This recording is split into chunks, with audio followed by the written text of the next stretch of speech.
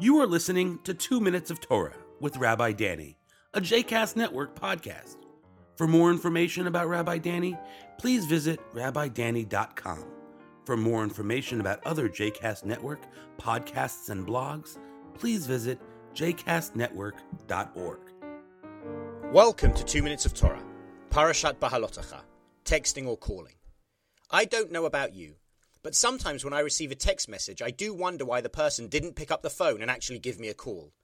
I feel slightly put out by the fact that someone was unwilling to take the time to speak to me, choosing to tap out a message instead.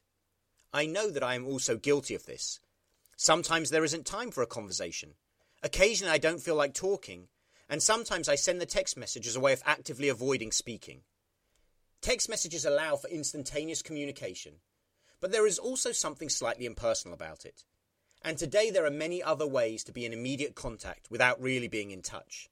Some allow us to see the person we are talking to on the other side of the world, while others limit our communication to 140 characters.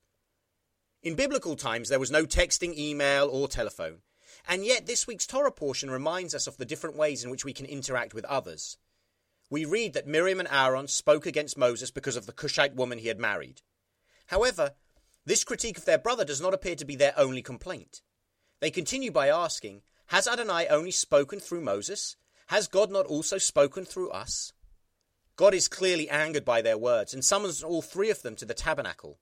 There God says, if there is a prophet among you, I, Adonai, will make myself known to him in a vision. I will speak with him in a dream. The one exception to this rule is Moses, as with him I will speak mouth to mouth, openly and not in riddles. There is a difference between the way that God speaks to Moses and the way that all the other prophets are addressed. With Moses, the interaction and exchange is direct, with that powerful sense of the two almost sitting across from each other, mouth to mouth, during the exchange.